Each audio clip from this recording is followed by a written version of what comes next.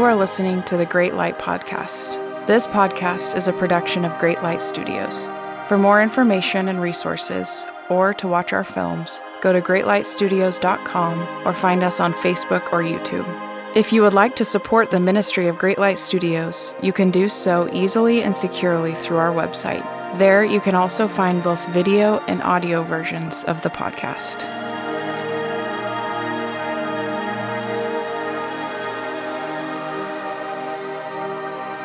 Hebrews 6 is one of the chapters in the Bible that causes more fear than probably any other in a lot of Christians, a lot of believers.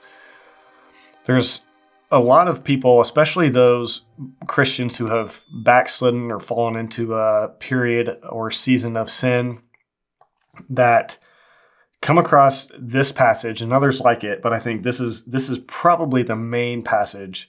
They'll come across places like this in the scripture, and it will cause a lot of fear, a lot of confusion, a lot of condemnation. And for a lot of people, it kind of puts them in this place of feeling completely hopeless. They'll interpret what this says as if it's saying that because of the kind of sin they've committed, because of what they've done, the specifics of it, they'll think that their sin sort of fits into this category of the unforgivable sin. And then there's this phrase in this passage in Hebrews 6 that talks about it's impossible for this sort of people, this sort of person to be renewed again to repentance. There's that phrase in there, that phrase that is at the core, I think, of what fuels so many people's fear as it relates to this passage. And so this relates to the issue of the unpardonable sin. And so this is kind of the second video in a series of videos I'm going to do in talking about that specific topic. In the first one, I just talked about the unpardonable sin passage, the unforgivable sin passage from Mark, where Jesus specifically talks about the sin that has no forgiveness.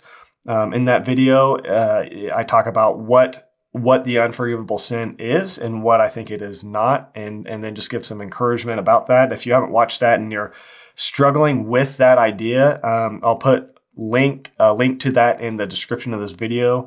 I do think it'd be helpful because I think as I'm going through the series, I'll probably be building on different things that I've covered already in the last videos. And so, but this is going to be the second part. I want to, with this topic of the unpardonable sin, I want to deal with the passages like this that I know from experience that people really, really struggle with. And I say from experience because I went through a period where I really struggled with this passage in particular, but many others. You know, there's obviously there's Hebrews 10, there's Hebrews 12 that talks about Esau. There's some other passages that if you are dealing with this fear right now from the scriptures, and you're probably aware of what I'm talking about. But this was kind of the king for me, and it was a passage that I really had to wrestle with. And I spent, I would lay in bed just going to sleep, just wrestling with this and just kind of rolling the verses over and over in my head and trying to figure out, in light of what this is saying, do I have hope? Does it leave me with any hope of salvation? And again, this scripture, to me, what it was saying is that because of what I had done, because of the point I had gotten to, because of the certain way I disobeyed, my unbelief in the form that it took, I felt like it was blasphemy against God. It was very blatant sin, and so I thought I was beyond hope. I was in a position where it was impossible for me to be renewed to repentance. And that put me in this place of complete despair and hopelessness and just torment, really. It was a crazy emotional and spiritual time. That was, this was about 10 years or so ago that really hit me hard, that period of my life. I'm thankful that I'm out of that. I'm very far removed. And through that experience, what God did is He really deepened in me a an appreciation for and a knowledge of, really just, it gave me a more personal, intimate knowledge of Jesus and the fullness of the gospel. And when I was in darkness, when any of us are in darkness, that is when we're going to really be able to know what it means that Jesus is the light of the world. It's easy to just hear that, theological teachings like that. Jesus is the light of the world, and that sounds nice and wonderful. But when you are actually in a place of spiritual and emotional darkness, when you're in any kind of like just deep darkness, and you're able to look at Jesus and the promises that are in him, you're able to look and see who he is, what he has done, and you're able to connect that with how that relates to you and your specific situation, your specific needs and distress. You're able to see Jesus as the solution to what you're going through, as the only solution. That is when those statements, those phrases about Jesus being the light, that's when they're going to become very real to you. They're going to become more than just theological ideas and constructs. It's going to become a living experience. And that's exactly what happened to me. And even with this passage, when I began to unpack it, when I began to understand, I would read other teachers, some of whom I really disagreed with, and I really, even more strongly today, disagree with some interpretations of this passage that I think only further fuel people's fear and condemnation. And I think it's coming from a misunderstanding of what this is saying. I also, though, I found other teachers who I think were aligning in what they were drawing from this. They were aligning with what I feel like God was teaching me about this. And ultimately, I feel like Jesus became bigger. The gospel became bigger as I understood what Hebrews 6 is saying and what it's not saying. And so that's what I want to talk about in this video. I'm going to talk about Hebrews 6. I'm going to try to keep this as short as possible, but I do have a lot of thoughts, a lot of emotion even tied to this whole conversation. And this video is mostly, I'm aiming this toward a specific kind of person, a specific group of people. I think a lot of people hopefully can benefit from this, even if you're just kind of wanting an idea of what Hebrews 6 is about. But I'm primarily aiming this at people who are sitting somewhere in darkness, spiritually and emotionally, terrified by this verse, who feel debilitated by verses like this. I want to dive into this, and I want to talk about what I think this scripture is saying, and I want to talk about what I think it is not saying. I think so many people's fear surrounding this scripture really comes from them looking at it and interpreting it in a way that they make it say something that it's not saying. And then what it's not saying, they take that and that drives the fear in them. So I want to show you what this is not saying, as well as showing you what I think it is saying. So first, what I'm going to do, I'm just going to read through these verses. I'm going to read through this first section of Hebrews 6, the section that causes people so much confusion, so much fear. And first, I think what we're going to have to do, and you'll see why once we get into this, we're going to have to answer the question. I think before we really explain what this is about, we have to answer the question of, who is this about? This is a warning being given here in Hebrews. Who is this about? To kind of set the context, this letter written by the author of Hebrews, nobody really knows who it is, who wrote this. Some people think it was Paul. I don't really know. Some people think maybe Barnabas. There's different opinions about that. Again, nobody really knows. But the author of Hebrews is writing this letter to Jewish believers who are being tempted. They once lived under the Mosaic law, the ordinances, the rules of the law. And they received the gospel. They received Jesus and got free from that. They moved on away from that old way of thinking. They moved on to the reality of the new covenant, the laws and ordinances, the rules, the feasts and things like that were shadows.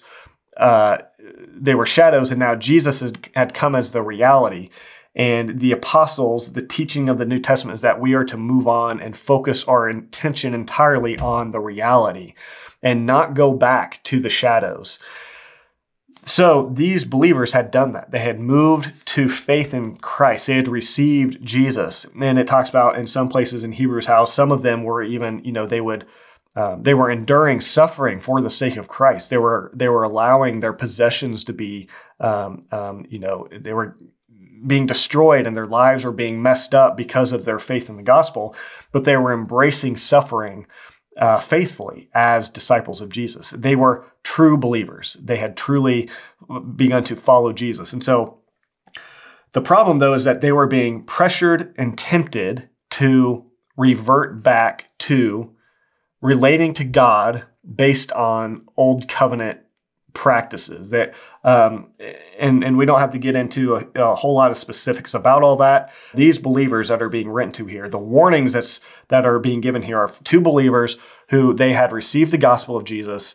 They had moved away from this old way of thinking about relating to God in a nutshell based on works. They had moved away from that mentality. Now they're being tempted to, in a sense, abandon that faith in Jesus that they had grasped and received, and to go back to a works-based sort of mentality. This isn't something that they're like accidentally slipping into. It's something that they're being tempted to knowingly and decisively choose to say, in a sense, I had Jesus, I tried that was great, but I'm going to go back to this way of living. I'm going to go back to basically a works-based relationship with God. And they were doing that because to hold on to simple faith in Christ, to them in the context they were in, involved persecution. They were going against the grain. And so to revert back to relating to God again and keeping these ordinances and relating to God in more of an old covenant, Old Testament sort of way, as they once did, that would alleviate some of that pressure and that persecution that they were experiencing from others. So there's that temptation. So Hebrews is written in large part to these believers who are being encouraged and exhorted to not do that, to not abandon that faith in Jesus. Okay, so with that sort of laid as a context, let me read through Hebrews 6, verses 1 through 12. Therefore, let us leave the elementary doctrine of Christ and go on to maturity, not laying again a foundation of repentance from dead works, of faith toward God, and of instruction about washings, the laying on of hands, the resurrection of the dead, and eternal judgment. And this we will do if God permits. For it is impossible. This is one of the main parts that causes the fear and the confusion surrounding this verse. So it is impossible in the case of those who have once been enlightened, who have tasted the heavenly gift and have shared in the Holy Spirit and have tasted the goodness of the Word of God and the powers of the age to come, and then have fallen away, to restore them again to repentance, since they are crucifying once again the Son of God to their own harm and holding him up to contempt. Okay, so first, before I explain what this is saying, we have to know who this is about. And this is where a lot of debate, this is one of would probably make the top 10 list of most debated controversial scriptures. And one of the reasons why is because this involves, understanding this passage involves knowing who is this warning being given to. And so the question is this about genuine believers? Is the warning being given here to people who have genuinely believed in the gospel, who are genuinely saved? Or is this a warning to what a lot of interpreters, a lot of teachers would say, false converts? So people who had some form of an experience of Christianity, but weren't ever truly, fully saved. So that's the question. So let's look back, starting at verse 4. It says it's impossible in the case of those who have once been enlightened. So this is describing what these people have experienced. They've been enlightened. They've tasted of the heavenly gift. They've shared in the Holy Spirit, tasted the goodness of the Word of God and the powers of the age to come. I don't want to spend a ton of time on this, but I think if you just take this in its plain sense, a reading of it, I think the clear, straightforward, understanding of this, especially in the context of the rest of the book of Hebrews, is that this is very obviously about genuine, real believers. There's nothing to imply that as the writer of Hebrews is talking, that he's talking about people that he thinks possibly were never truly saved. He's talking about people that he knows had a genuine conversion, who genuinely embraced and received Jesus by faith. And now he knows there's a genuine possibility of these people abandoning that faith. So again, these people have been enlightened. They've tasted the heavenly gift, shared in the Holy Spirit, tasted the goodness of the Word of God and the powers of the age to come. So here it says they've shared in the Holy Spirit, and they've tasted the goodness of the Word of God. They've tasted the heavenly gift. So what a lot of teachers would do at this point is they'll say that this word taste doesn't imply like a full and complete experience of the gospel or experience of salvation. It just implies that they had like a little nibble or something like that. They just had this little nibble of salvation, but they didn't fully engage with it. They didn't fully receive it or embrace it. And so I think there's problems with that, one of which comes from Hebrews 2, chapter 2, verse 9. So we're going to see that word taste show up again here. So Hebrews 2:9, it says, "But we see him who for a little while was made lower than the angels, namely Jesus, crowned with glory and honor because of the suffering of death, so that by the grace of God he might taste death for everyone." So here again it's that same word, just a few chapters before, same author, same book. He's using that word taste, and he's saying Jesus tasted of death. Okay, so if you go to Hebrews, where a lot of people would try to, basically they're going to try to say that this is about false converts, people who weren't really saved. The reason they do that is because there's some pretty clear implications here, that if this is about genuine believers, then that throws a pretty big wrench in a lot of people's theology, because the conclusion of this verse is pretty clear. If this is real, sincere believers who this warning is being given to, then that means there's a real, sincere possibility that real believers can abandon their faith, and so in doing so forfeit the inheritance of Christ, I think including salvation and forgiveness. In essence, in a nutshell, to put that in more clear terms, if this is talking about genuine believers, the implication is that a believer can lose salvation. That is something that so many people are very, very uncomfortable with, and I understand that. I understand why that's an uncomfortable place to go for a lot of people, and there's some implications to that. But I think that's what this is saying. But what I think a lot of teachers will do is, again, they'll emphasize the words taste, that they tasted the heavenly gift, that they tasted the goodness of the Word of God. And again, they'll try to imply that that just means that they had a little nibble of these things, but not a full experience. But Hebrews 2:9, again, just a few chapters earlier, that same word is used about Jesus, and it says he tasted death. Now, we know that Jesus didn't just have a little nibble of death. He had the full and complete experience of it, that Jesus took all that death is, all that it involves. He had to take that on himself so that we don't have to.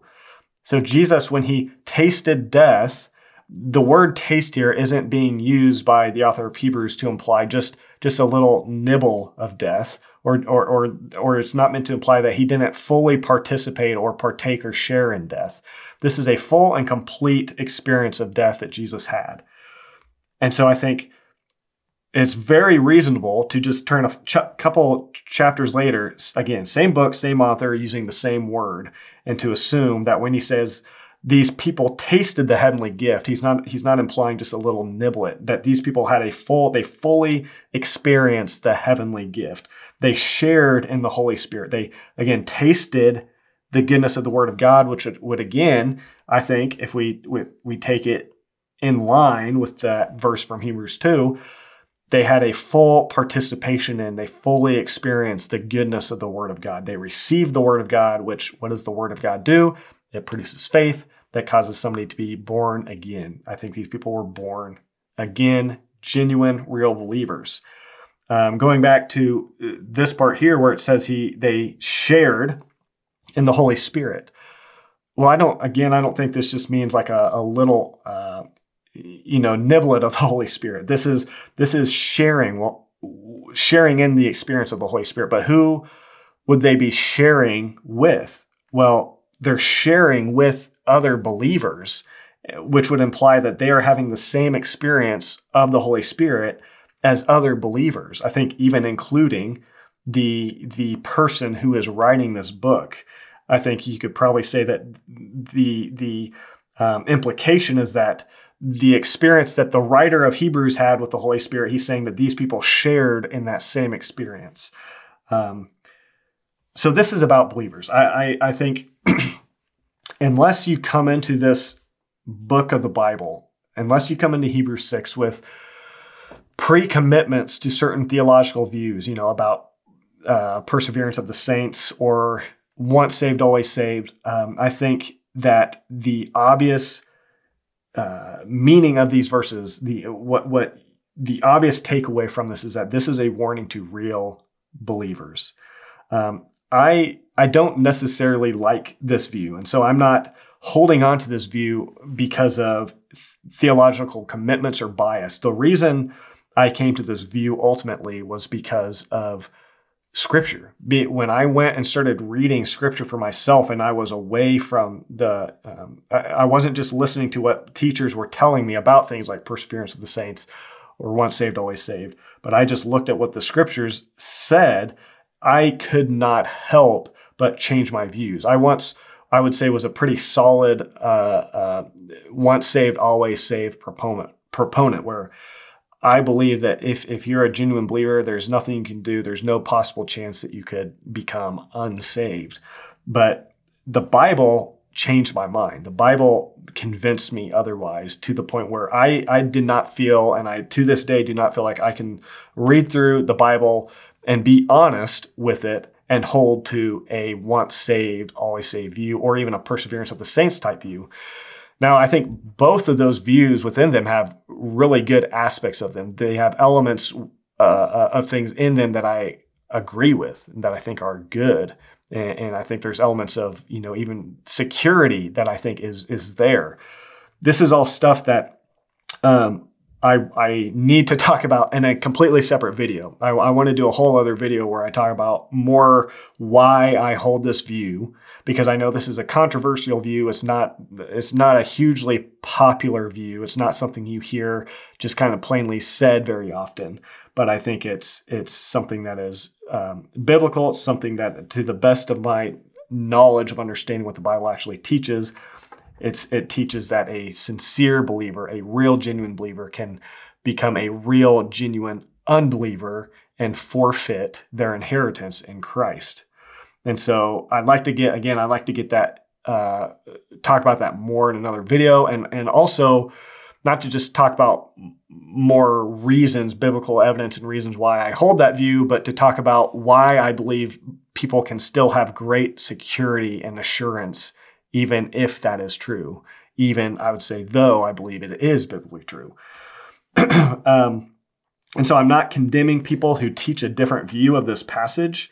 I understand that there's different views. I understand that different people have good reasons probably for holding their views. There's people who look at Hebrews 6 and they think it's not talking about genuine believers. I disagree. I think that goes contrary to what the clear meaning of the passage is. And I think you have to, again, enter into that passage with pre-commitments to other theological views. And then you have to kind of insert your own views into the text first to be able to draw out the idea that isn't about true believers, if that makes sense. But I don't want to get into that a whole lot. I thought it was important to first establish that Hebrews 6 is a warning to genuine believers. So with that said, just to make this clear, is it possible, and is Hebrews 6 teaching that it is possible for a genuinely saved believer to become an unbeliever and so forfeit the benefits of Christ, including salvation and forgiveness of sins? Again, this is one of the main questions people want to know relating to Hebrews 6 and what it is and what it is not teaching. Is it teaching that a real believer can, to put it in clear terms, can become unsaved? And I would say that the biblical answer to this is yes. And I would say that for two reasons. One, the Bible over and over gives warnings to believers about the real danger of falling away. To pass off all of these passages as simply being warnings to false converts, which is something that I think a lot of people who interpret this passage do, a lot of Bible teachers do with this verse, is they simply say, well, this is just a warning to false converts, people who never really believed. I feel like, to me, it feels like a cop-out. And I feel like it's rooted in pre-commitments to certain theological views rather than being an honest and meaningful exegesis of what these texts are plainly and clearly teaching. The Bible makes clear that believers can fall away from faith and so become unbelievers. So firstly, I believe that a genuine believer can fall from faith and forfeit salvation simply because the New Testament consistently warns against it. So why do I believe that real believers can forfeit salvation, basically? Again, I'm giving two reasons why. One is because all the warning passages. There's warning passages over and over and over again to real believers about the real possibility of abandoning that faith. The apostles are constantly encouraging and exhorting the church to continue in the faith. That seems to be redundant, and maybe you could work into that some ideas of God's sovereignty and stuff to make sense of that. But to me, that doesn't make a whole lot of sense unless there's a real possibility of believers abandoning faith. There's not a whole lot of sense to the apostles constantly commending and exhorting believers to remain in the faith unless there's a real possibility of them not doing so. So number one, the warnings. Number two, in the Bible, God only saves believers, not unbelievers. Nowhere in the Bible do I see hope of forgiveness, salvation, or any other elements of reconciliation with God given to unbelievers. So the Bible warns that a true believer can become an unbeliever. Second, the Bible never gives assurance or hope to unbelievers. The teaching of the Bible is that God saves a certain category of people. He saves believers. God does not save the category of people, unbelievers. If you're a person who is within the category of unbeliever, somebody who is standing in the light of God, God has given you this light, this conviction about what is true, and you've said, no, I don't want that. In whatever way that looks like, you are in the category of an unbeliever. If you're in the category of a believer, somebody that God has, again, extended his light and truth to, and you've received it, you've believed it, you've trusted in it, you are in the category of an unbeliever. The warnings of the Bible seem to indicate that you can be a believer, but you can revert back to unbelief. And the Bible only gives assurance, hope, forgiveness to believers. God saves believers. God does not save unbelievers. And I see no place in the Bible that gives assurance to unbelievers. So those are the two reasons. With those 2 points, the warnings in the scripture and the fact that God only saves believers, not believers, that leads me to conclude that true believers can truly fall away from the faith and become unbelievers. Those people who fall away and become unbelievers will not be saved, since the Bible explicitly teaches that only believers will be saved, and that rejectors or unbelievers in the gospel will be condemned.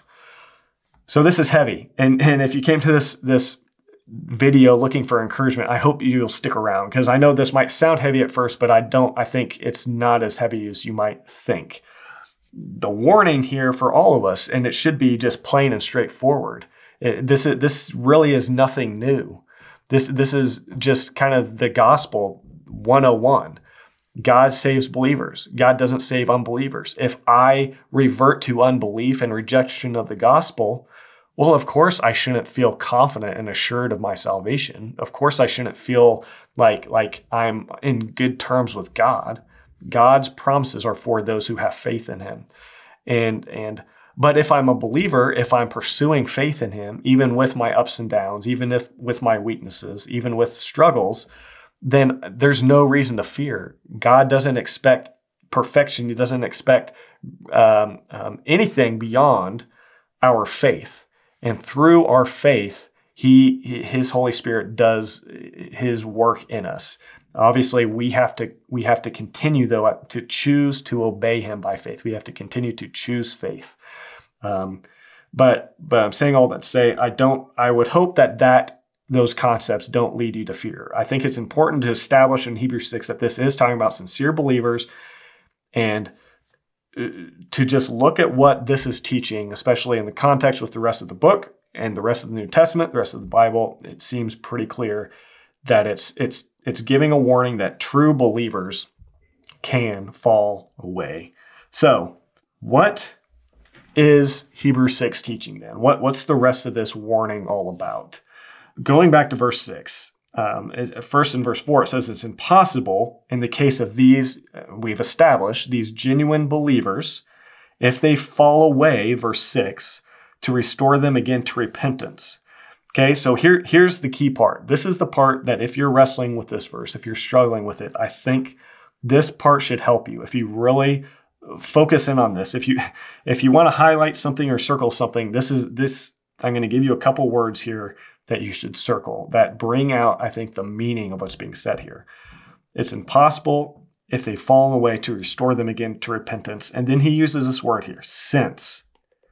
Some of your translation may, depending on what version of the Bible you have, it might say because. So he's about to tell us what is the source of the impossibility. So it's impossible for these people to be restored to repentance since or because of something. He's about to tell us what is the cause. So because, and here's what it is, they are crucifying, once again, the Son of God to their own harm. Okay, so the second thing to circle or highlight, if you're wanting to really get at what this passage is saying, it's these words here, are crucifying. This is what ultimately gave me freedom. When I was really wrestling with this verse, trying to figure out what it meant, trying to find hope, feeling so incredibly condemned by this verse, this right here, this phrase here, understanding it, and really it was understanding the Greek verbiage used here. That is what gave me freedom, and I think helped me to put this passage in its proper place. The reason it's impossible for these people to be renewed to repentance is since they are crucifying the Son of God. So that word there, are crucifying, it's in the present tense, present active tense. So seeing that they are crucifying the Son of God, that means this is something that they are presently doing. It's not saying that they did crucify him. It's not saying this was this momentary action where they committed this certain sin, which was equivalent to crucifying Jesus. So they crucified him again, and now they're stuck in this place of it being impossible to be renewed to repentance. It doesn't say that. What it says is that the reason, again, it uses those words, seeing that, or since, or because. The reason it's impossible, this phrase here, since, because, again, seeing that, your versions are going to use a different word depending on what translation you have. But these phrases are explaining why it is impossible and what it is that is making it impossible. And what do they say? They say, since they are crucifying. Again, present and active tense, which means that this is something that is ongoing. This isn't a specific sin or even season of sin or action of sin that these people committed. And now the author of Hebrews is looking at them and saying, if you guys did this certain thing or committed this certain sin, then it's too late for you. You're cut off. There's no hope. But what he's saying is for those who are ongoing, who are presently and actively continuing in rejection of Jesus, they are crucifying the Son of God afresh. Then for these people who continue on in that, it is impossible to renew them to repentance. Do you see how, I hope, even if you're not fully there yet, I hope you're beginning to see how just understanding the tense of these words I think, brings so much clarity to what this is and what this is not saying. So another way that you could say this or translate it, and I think even in the ESV, it puts this in the footnotes, is while they are crucifying the Son of God. Meaning that if you kind of follow that through, put it all together, it is impossible for these Christians who had this real experience of salvation in Jesus, if they fall away, and falling away, what does it mean in the passage here? If they fall away, which means they are crucifying the Son of God, well, what's that mean? Well, it means that, again, going back to what we started out with, you have these believers who had received Jesus, but now they're basically putting him on the shelf. They're making a willful, decisive decision to say, I no longer choose faith and trust in Jesus. That is not the way by which I want to relate to God anymore. I tried that. I don't want it. They're in effect saying Jesus is not worthy of their faith and devotion, that all that they had believed about Jesus, all that he is, all that meant in relation to the law and what place the law now had in a believer's life, they were saying, I want to abandon that. They were setting Jesus aside. This wasn't a momentary sin. This wasn't some specific phrase or curse. This wasn't anything like that. This was a decisive action of the heart to say, I no longer believe or trust in Jesus. My allegiance is, I no longer want to give my allegiance, my faith, my trust to him. In doing that, they were in essence having the same attitude in mind as those who crucified Jesus and holding him up to public shame. They were saying he is not who he says he is. He is not worthy of trust. He needs to be crucified.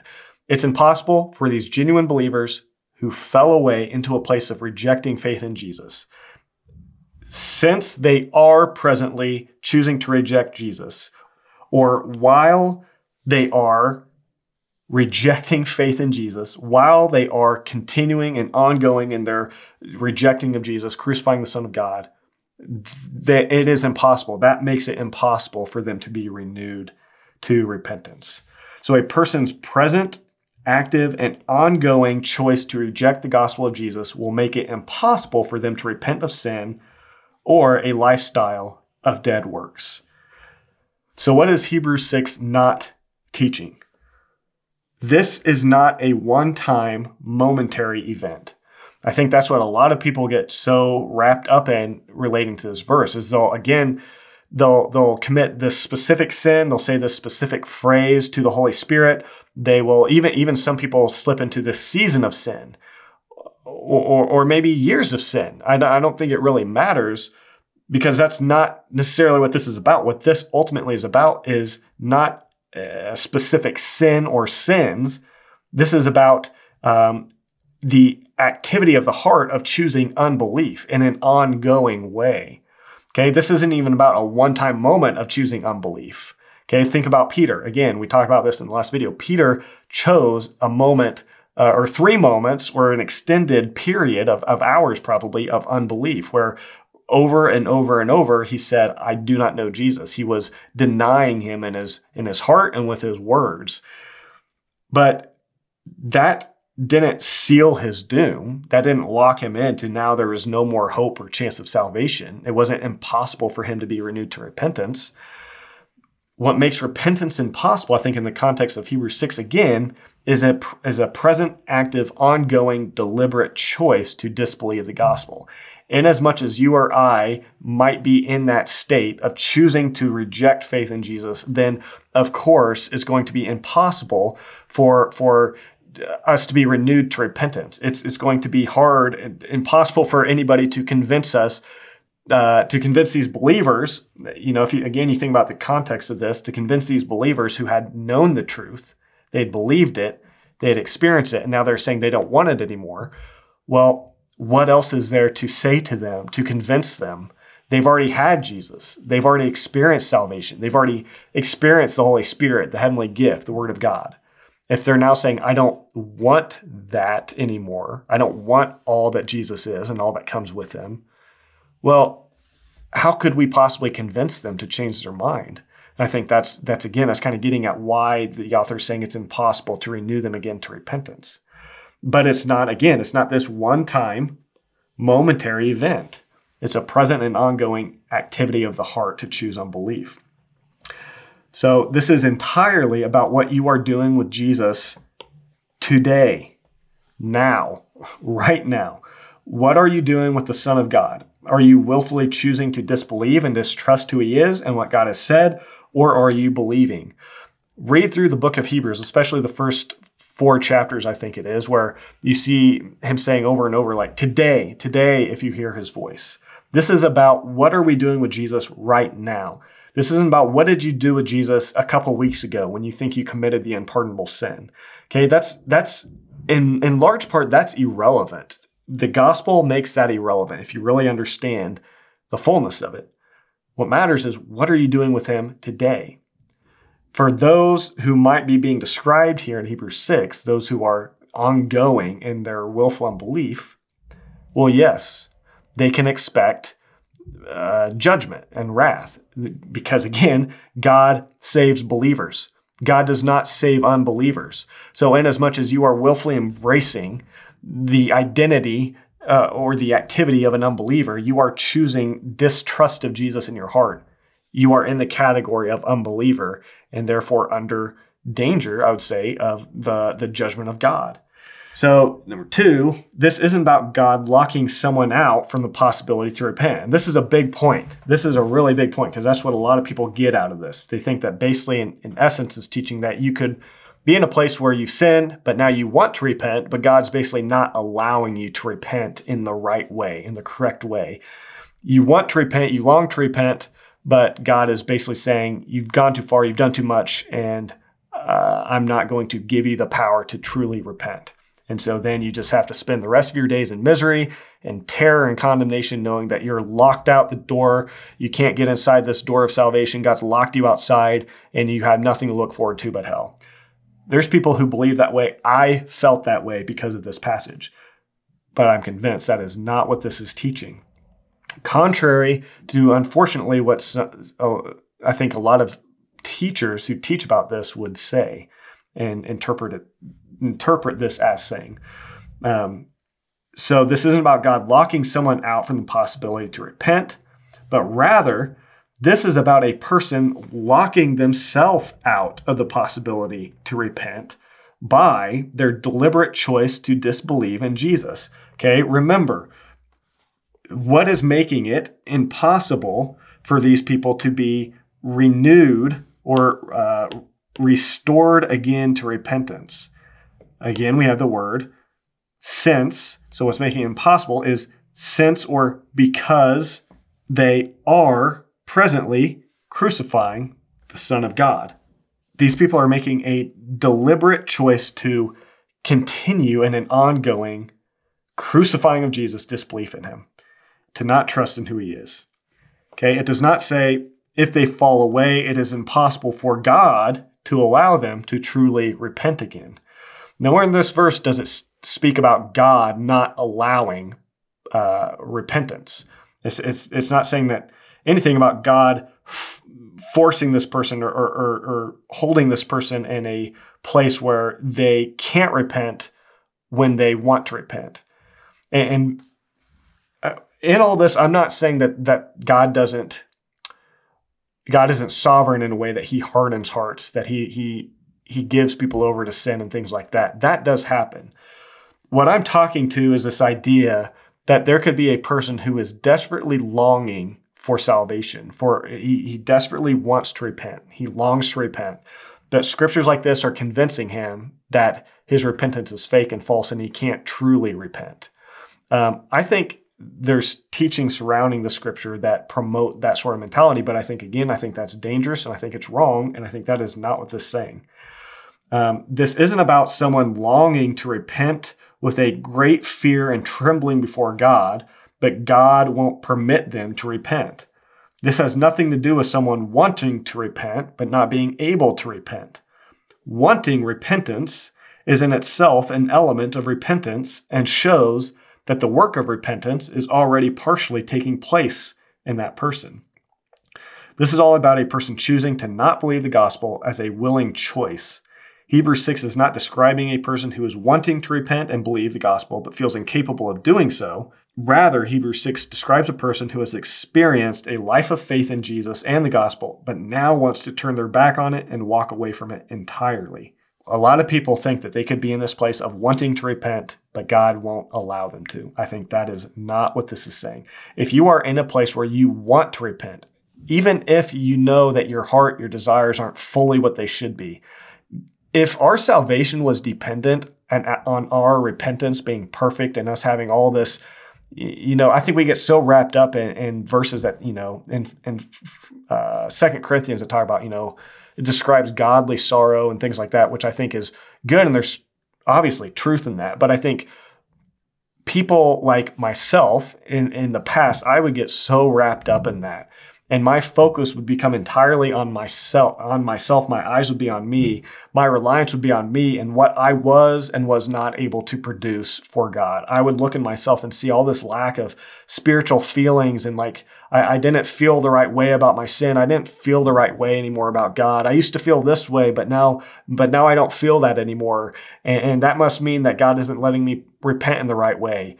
And all the while I was desperate for God. I was desperate, fearing, his holiness and my sin and wanting restored to him, things like that. But I was convinced that since my repentance wasn't what it should be, I was locked out. And then verses like Hebrews 6 would just further convince me that that's what was going on. All that, I think, very obviously looking back now, is such a wrong focus. My eyes were entirely on me, not on Jesus. Our salvation is not dependent on us being able to produce and bring to God all these right feelings and emotions and spiritual thoughts and things like that. And I think I and so many people relating to this get so wrapped up in that. We think that God's waiting for us to bring to him all these emotional and spiritual feelings and all this right amount of love for him and this right amount of hatred towards sin and this right amount of spiritual zeal. And if I can bring all that to God, that's when he'll accept me. That's when my repentance is real enough for him to accept me.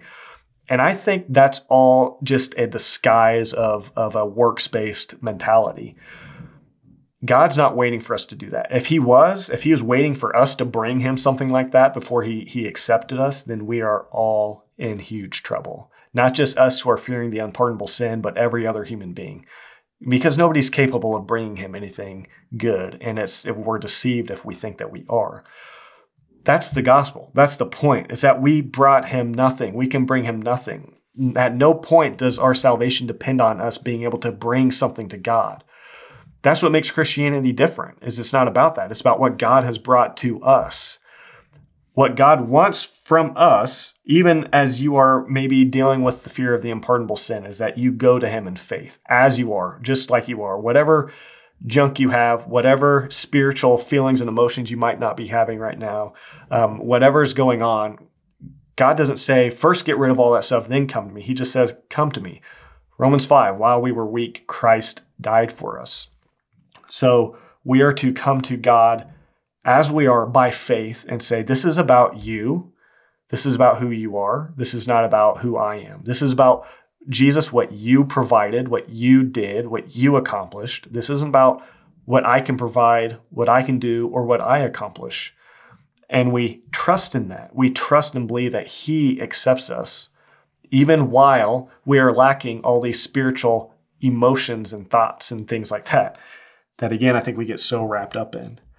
We must understand that Hebrews 6 is not describing some condition that God is locking someone into, of being incapable of repenting, but rather is a condition that a person is fully responsible for putting himself into.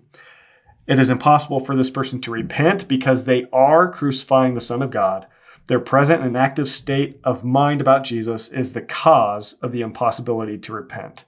So if you are wrapped up in that mentality, if you've heard teaching that would imply that you might be in this place where because of what you've done, you now want to repent, but God's not going to let you repent in the right way, or you're not able to truly repent. It's impossible for you to repent. I would submit that is the wrong way to view this. It's impossible to repent for you or me inasmuch as we choose to continue in a state of unbelief in Jesus, seeing that they are crucifying the Son of God afresh. That is the because, that is the sense, that is the reason why the impossibility of repentance is existing in that situation. It's not because this momentary sin, it's not because this curse that somebody pronounced against the Holy Spirit, it's not because of anything like that. It's because this ongoing activity of the heart of choosing unbelief. Jesus Christ is the only way, truth, and life that God has provided for humanity. To reject that is to reject the only plan, the only solution, the only means that God has provided for forgiveness and reconciliation with himself. The warnings in Hebrews 6 concerns those who are doing just that. If you have experienced God's truth and walked in the benefits of the gospel, but then you make a decisive choice to abandon it all and walk away, then what else is left to convince you? God has nothing else to offer you to convince you to repent. You've already tried out God's best. You have experienced the salvation in Jesus that has been offered, and you have now rejected it. What else could be done to change your mind now? If you've experienced God's only plan and remedy for your sin and walked in it for a time, but now you've decided you want nothing to do with it, then what is there to convince you? This is why the author of Hebrews says it is impossible for these kinds of people to be renewed to repentance. They have been face to face with the grace of God in Jesus and have turned it down. What else could be done to convince them? These people are making a decisive choice to abandon faith in Jesus. They are walking the same attitude of heart as those who crucified Christ on the cross. So, Jesus is all that God has to offer. Everything God has. He is God's way, God's truth, and God's life. To reject the light that God has given in him, for a person to have experienced and believed in and walked with Jesus, and then say, I tried that, I don't want that anymore. I think, again, part of what is making this an impossible situation, and here in a minute, I'm going to get to a teacher that I respect that I think has a really good interpretation of this that implies that the word impossible should be understood much more as meaning very difficult. Not impossible in a literal sense, but in an exaggerated sort of way of saying it would be very, very difficult. And you think about this, it makes a lot of sense for a person who has had Jesus, known him, understood the truth, and now is choosing to reject him, again, presently and ongoing. What could you possibly offer to that person to change their mind? They've had the best that there is, the best that God's had to offer, the only way, truth, and life, the means of salvation. And they're saying, I don't want that anymore. Well, there's nothing else. God has nothing else to give them. God has nothing else to say to these people. And if these people reject faith in Jesus, well, Jesus is God's final word. Hebrews 1 says, and God spoke in many ways at many times, but in these last days, he's spoken in his Son. Jesus is the Word of God. If you reject that, well, you are rejecting God and all that he has to give. God has nothing else.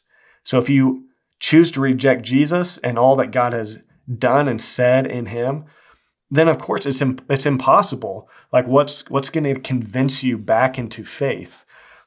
And so even that though, is this condition necessarily permanent? So say there is this kind of person, this genuine Christian, had a genuine faith, but he's now choosing to disbelieve and reject Jesus.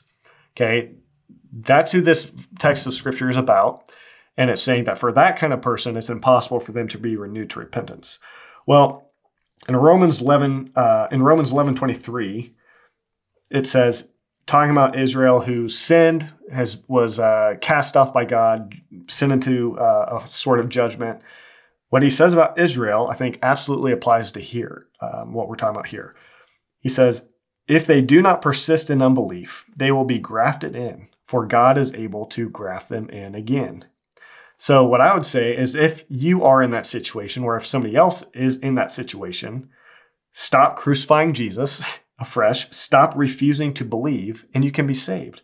I don't think it's a necessarily permanent condition. I think the only sin that locks us out of salvation is the sin of willfully continuing in unbelief.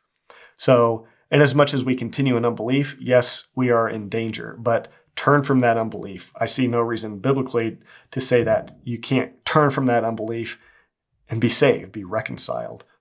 There's a teacher called Michael Heiser who has some good teaching on this chapter. I just listened to his explanation of Hebrews 6 a few days ago, and it was helpful and gave me some new thoughts to think about. But he said, and something that he teaches concerning this passage is that when it talks about impossible, when it talks about the impossibility of repentance, he says that we should look at this as an exaggerated language to convey the idea of it being very difficult, not literally impossible, as if there's absolutely no possible way a person in this condition could ever come back, but that it is very difficult. So he referred to Mark 10:23 through 27. And this is kind of how I'm going to wrap up this video. I think there's some things in here that are really encouraging. There's this an encouragement with this that I want to leave you guys with. Even if you got to this point in the video and you're still not convinced, you're still wrestling with Hebrews 6. Maybe you're still convinced for some reason, whether it's because of Hebrews 6 or some other verse, that it is impossible for you still. Hold on, hang on, let me get to the end here because I want to say something to you that I think will touch on that. So Michael Heiser, in saying that we should look at this as meaning very difficult and not literally impossible, he used Mark 10:23 through 27, which says, "Then Jesus looked around and said to his disciples, 'How hard it is for the rich to enter the kingdom of God.' And the disciples were amazed at his words. But Jesus said to them again, 'Children, how hard it is to enter the kingdom of God. It is easier for a camel to pass through the eye of a needle than for a rich man to enter the kingdom of God.'" By all logic, that's equivalent to saying it's impossible. A camel is not going to go through the eye of a needle. So they were even more astonished and said to one another, "Who then can be saved?" Jesus looked at them and said, "With man this is impossible, but not with God, for all things are possible with God." So Michael Heiser refers to this because obviously there are rich men in the kingdom of God. But yet this is in essence saying it is impossible for rich men to enter the kingdom of God, but obviously not with God. So what Michael Heiser uses this passage for is to kind of back up his point that when we see Hebrews 6 saying it's impossible for these people to be renewed to repentance, the idea is that it's for these people who have had Jesus and now said they don't want him anymore. It's very unlikely. It's going to be very difficult. It's very difficult that they would return to faith again. It's not something that is likely to happen, but not literally impossible. Just in the same way Jesus is saying here, this is impossible. This is something that cannot possibly happen, but yet we know by the power of God, by his grace, it's not impossible. God brings rich people into the kingdom. So nothing is impossible with God. This is what I want to leave you with. Again, if you're still wrapped up in fear, if you're still confused by Hebrews 6, let's say the worst of the worst possibility. My interpretation is completely wrong. It is impossible. Your situation is impossible. I'm convinced that's not true, but I know what it's like to be in that state where it's so hard to receive any encouragement from anybody. And so maybe you're still convinced that that's you. It's impossible. Well, the scripture says nothing is impossible with God. And that includes whatever situation is involved in Hebrews 6, whether that's you or not. If that's you, again, worst case scenario, then I would encourage you to take verses like Matthew 17:20, where Jesus says, "Very truly I say to you, if you have faith like a grain of mustard seed, you will say to this mountain, 'Move from here to there,' and it will move. And nothing will be impossible for you." Nothing is impossible for those who believe. Luke 1:37, "For nothing will be impossible with God." Again, that includes Hebrews 6. Grab onto a promise of God and refuse to let go. If you are in that situation where you are fearing the unpardonable sin, you are convinced that that's you are convinced that you've gone too far, you're locked out of salvation. I'm convinced that is, in large part, there's a lot of activity of the devil, I think, involved there, bringing accusations and lies and probably even your own mind accusing you. I believe that what God would have you do and what's going to bring you out, what's going to play a big role in bringing you to light and freedom, is that you got to learn to grab onto promises of God that can counteract and contradict those lying accusations that you're hearing. The thoughts of hopelessness and despair, you got to find specific promises of God that put those things in their place. And that doesn't mean they're immediately going to go away. But when again, we talked about this last time, when Jesus was in the wilderness, Satan threw, at least one time, I think maybe a couple, he threw scriptures or even just theological ideas at Jesus to try to get him out of faith. Jesus responded with verses from the book of Deuteronomy. He said, "It is written." I think you have to do that for yourself. You have to know that you are dealing here with a God for whom nothing is impossible, a God whose kindness and grace is far beyond what you're giving him credit for. If you're locked up in this place of feeling like you are absolutely condemned and God wants nothing more to do with you, I think you're not giving God and his love and his kindness and the full scope of the power of the gospel, you're not giving that enough credit in that moment. And I would say give it more credit. In as much as you have breath and you want to repent, he wants you to repent. He wants you to come to him. Nothing is impossible with God. If you feel like you're staring Hebrews 6 in the face and it's condemning you as being in a situation where it's impossible to repent, I would say look right back at it and say nothing is impossible with God. As you hear and you fear those accusing thoughts coming at you saying your situation is hopeless, it's impossible, you reply back, "It is written, nothing is impossible with God." And that includes Hebrews 6. Nothing means nothing. It doesn't say nothing will be impossible with God except for the situations involved in Hebrews 6. It doesn't say that. Again, like we talked about last time with Jesus' words where he says, "Anyone who comes to me, I will never cast out."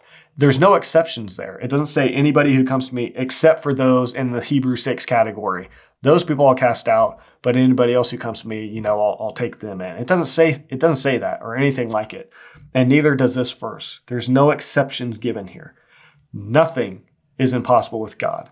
That includes whatever situation Hebrews 6 is describing. So I would encourage you guys to take that and grab onto it and grab onto other specific promises like Psalm 34:22 that says, "The Lord redeems the life of his servants. None of those who take refuge in him will be condemned." No one, not one person whose way of living is to run to God and try to take refuge in him. If you're in this situation with the unpardonable sin and the fear of it, and you're consumed with that fear of condemnation, run to God for refuge. Run to him, even if he's the one you're afraid of right now. You're not thinking rightly about him. Run to him and say, "Help me. Like I'm in this mess. Will you help me? Will you bring me out of this darkness into your light?" If you do that, what are you doing? Well, you're taking refuge in him. In the midst of your condemnation, and even as you're convinced that it's God who's condemning you, take refuge in him. Because this is telling us that the Lord will redeem your life. If you are the kind of person who, in the midst of whatever it is, even if it's the result of your own sin, you are running and taking refuge in him, his promise to you is that you will not be condemned. There is no condemnation for those who take refuge in God. Psalm 25:3, "Indeed, none who wait for you shall be put to shame. They shall be ashamed who are wantonly treacherous." None who wait for you. In your darkness, whatever you're in, wait on the Lord. Look to him. Okay, Psalm 34:5 says, "Those who look to him are radiant with joy. Their faces will never be ashamed." So wait for him and look to him. Take refuge in him. When you do these things, you are a certain person. You are in the category of people who over and over the promises of Scripture say that kind of person will not be ashamed. The one who takes refuge in God will not be condemned. The one who waits for God will not be ashamed. The one who looks to him, his face will never be ashamed. Ashamed meaning disappointed or like you're going to find in the end. You're going to put your hope in God, but at the end of the day, he's still going to reject you anyways. The point of this verse is to say, those who look to him, that's an experience that they don't have.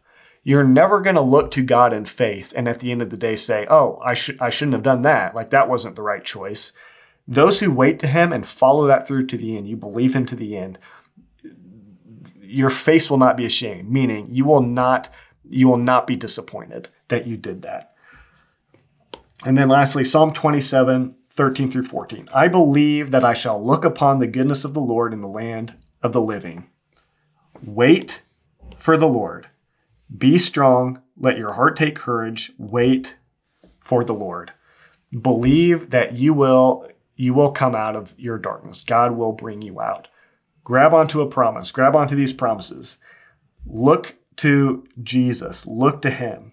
Know that this isn't forever. Your situation, your darkness, whatever it is, even if this explanation of Hebrews 6 did nothing to help you, you're still in what seems like an impossible situation. Nothing's impossible with God. Nobody who seeks Jesus will be put to shame. Seek him, look to him, wait for him, let your heart take courage, wait for the Lord, and he will deliver. He will come and save you. If you guys have any questions about any of this, especially relating to Hebrews 6, the explanation I gave, if that just caused maybe more questions, if you feel like the explanation was lacking or you want further explanation of different aspects of this passage, let me know. Any questions, please leave them in the comments. You can also contact me at contact@greatlightstudios.com.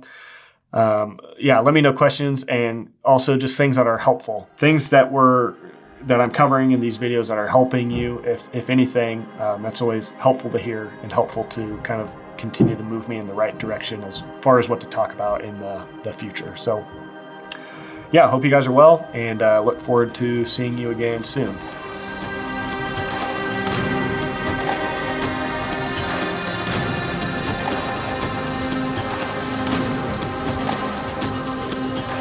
You have been listening to the Great Light Podcast. To find more information and resources, or to watch our films, go to greatlightstudios.com or find us on Facebook and YouTube. If you want to support this program and partner with the ministry of Great Light Studios, you can do so through our website. There you can also find both video and audio versions of this podcast.